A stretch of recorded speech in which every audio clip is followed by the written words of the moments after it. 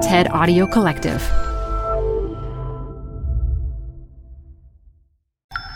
This TED Talk features journalist Anjan Sundaram, recorded live at TED 2017. Welcome to the Canva guided meditation for stress at work. Impending deadline? Generate Canva presentations in seconds. So fast. Brainstorm got too big? Summarize with AI in a click.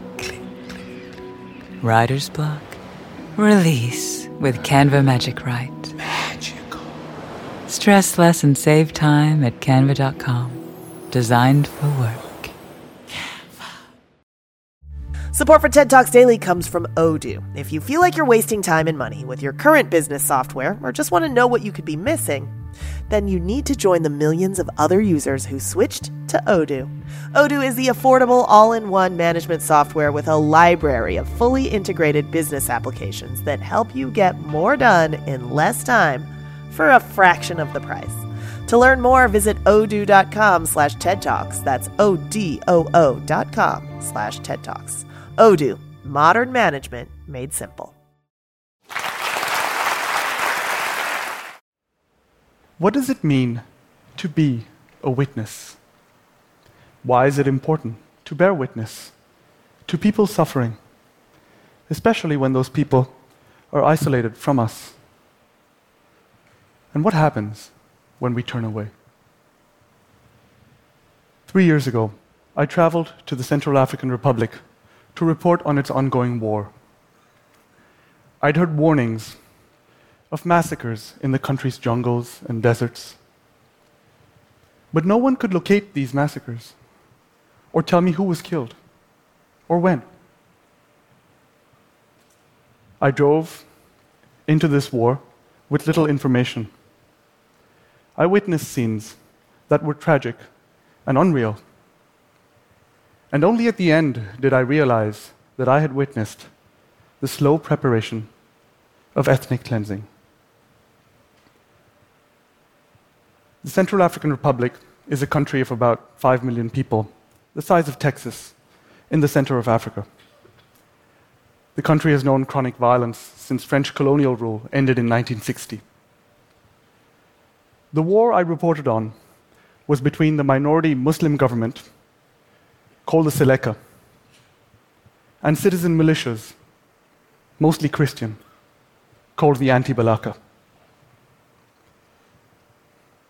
The first sign of the impending cleansing was the breakdown of trust within communities. 3 days after I arrived in the country, I watched the small city of Gaga be abandoned. A battle was about to break out, and to save themselves, many people were working as government spies, identifying friends and neighbors to be killed. Cities and towns, any place with humans, had become unsafe. So people moved to the jungle. I felt strangely isolated as pigs and livestock moved into the empty homes. In a war zone, you know that you are near the killing when people have left. The war moved across the jungle and reached Gaga, and I was surrounded by the thunder of bombs. Government forces drove into the jungle to attack a town, sheltering a militia. I rode on motorcycle for hours, crossing jungle streams and tall elephant grass. But I only got to the town after the government had burnt it, and its people were gone. To see if I could speak to someone, I shouted out that I was a friend, that I would not hurt them. A woman in a red shirt ran out of the forest. Others cautiously emerged from the trees and asked, "Est-ce que les gens savent?" Do people know? The question surprised me. Their children were hungry and sick, but they didn't ask for food or medicine. They asked me, "Do people know what is happening to us?" I felt helpless as I wrote down their question. And I became determined that this moment in their lives should not be forgotten. In bearing witness to their crisis, I felt a small communion with these people. From far away, this war had felt like a footnote in world news. As a witness, the war felt like history unfolding. The government denied that it was committing any violence, but I continually drove through towns where people described government massacres from a day or a week before. I felt overwhelmed and tried to calm myself. As I reported on these massacres, I bought and ate little sweets, seeking the familiar comfort of their taste. Central Africans ate these sweets to ease their hunger, leaving a trail of thousands of plastic wrappers as they fled.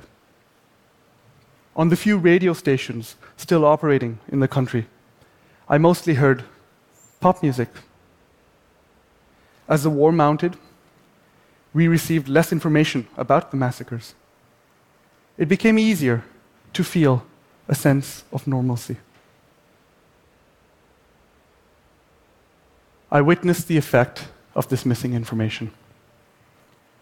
2 weeks later, I slowly and anxiously drove into an isolated militia headquarters, a town called PK100. Here, Christian fighters told me that all Muslims were foreigners, evil, and allied with the government. They likened Muslims to animals. Without neutral observers or media to counter this absurd narrative, it became the single narrative in these camps.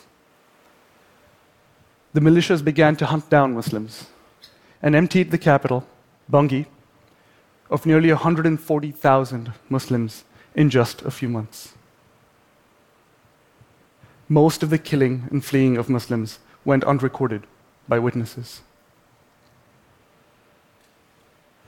I'm telling you about my reporting in the Central African Republic, but I still ask myself why I went there.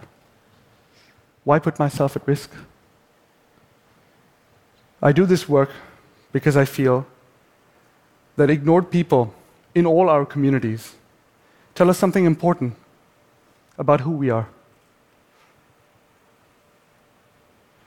When information is missing, people have the power to manipulate reality. Without witnesses, we would believe that those thousands of massacred people are still alive, that those hundreds of burned homes are still standing. A war zone can pass for a mostly peaceful place when no one is watching. And a witness can become precious, and their gaze most necessary when violence passes silently, unseen and unheard. Thank you.